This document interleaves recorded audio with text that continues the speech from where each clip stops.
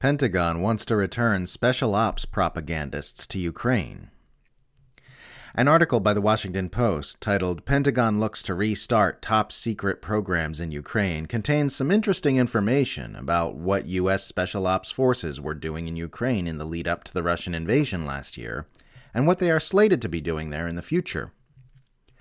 The Pentagon is urging Congress to resume funding a pair of top-secret programs in Ukraine suspended ahead of Russia's invasion last year, according to current and former U.S. officials, writes the Post's Wesley Morgan.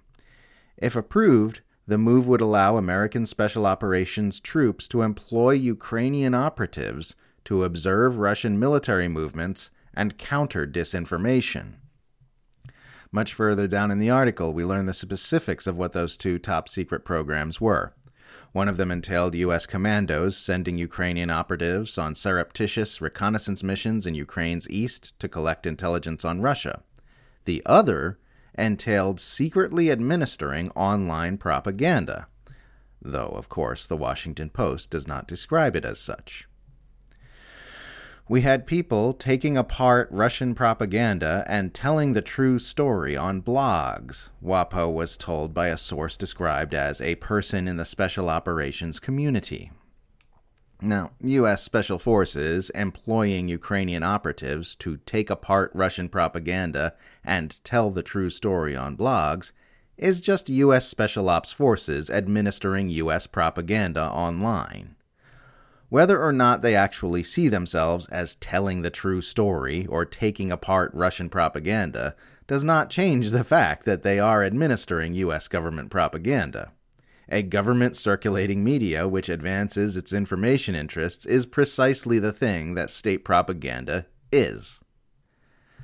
The U.S. government is theoretically prohibited from directly administering propaganda to its own population, though even that line has been deliberately eroded in recent years with measures like the Smith-Mundt Modernization Act and U.S. government infiltration of Silicon Valley. But there's nothing stopping the funding and directing of foreign bodies to circulate propaganda on the Internet, which has no national borders. Back when U.S. propaganda was limited to old media like the CIA's Radio Free Europe and Radio Free Asia, it was possible to claim that the propaganda was solely being targeted at the populations where that media was broadcast. But propaganda circulated online will necessarily trickle over everywhere, including to U.S. audiences.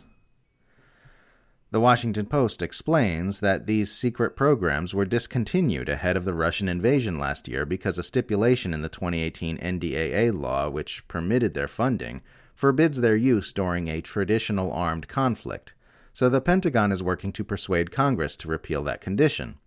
Part of its sales pitch to Congress to get those secret operations restarted is that they will be, quote, what the U.S. military calls non-kinetic or non-violent missions, end quote, which the administering of propaganda would certainly qualify as.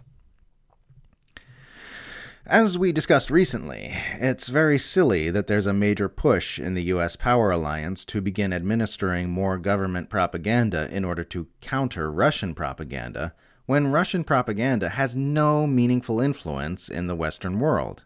Before RT was shut down, it was drawing just 0.04% of the UK's total TV audience.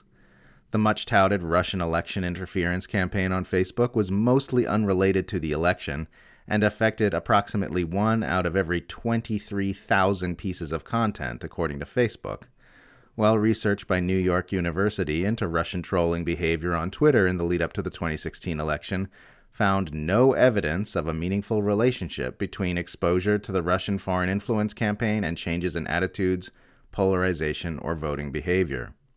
A study by the University of Adelaide found that despite all the warnings of Russian bots and trolls following Russia's invasion of Ukraine, the overwhelming majority of inauthentic behavior on Twitter during that time was anti-Russian in nature.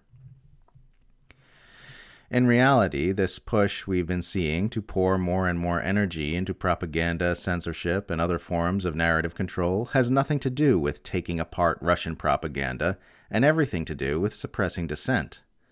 The U.S. empire has been frantically ramping up propaganda and censorship because the great power competition it has been preparing against Russia and China is going to require economic warfare, massive military spending, and nuclear brinkmanship that no one would consent to without lots of manipulation. Nobody's going to consent to being made poorer, colder, and less safe over some global power struggle that doesn't benefit them unless that consent is actively manufactured. That's why the media have been acting so weird lately. That's why dissident voices are getting harder and harder to find online. That's the purpose of the new fact-checking industry and other forms of narrative control. And that's why the Pentagon wants congressional funding for its propaganda operations in Ukraine. The fact that the empire's great power competition happens to be occurring at the same time as widespread access to the internet means that drastic measures must be made to ensure its information dominance so it can march the public into playing along with this agenda. The more desperate our rulers grow to secure unipolar planetary domination, the more important controlling the narrative becomes.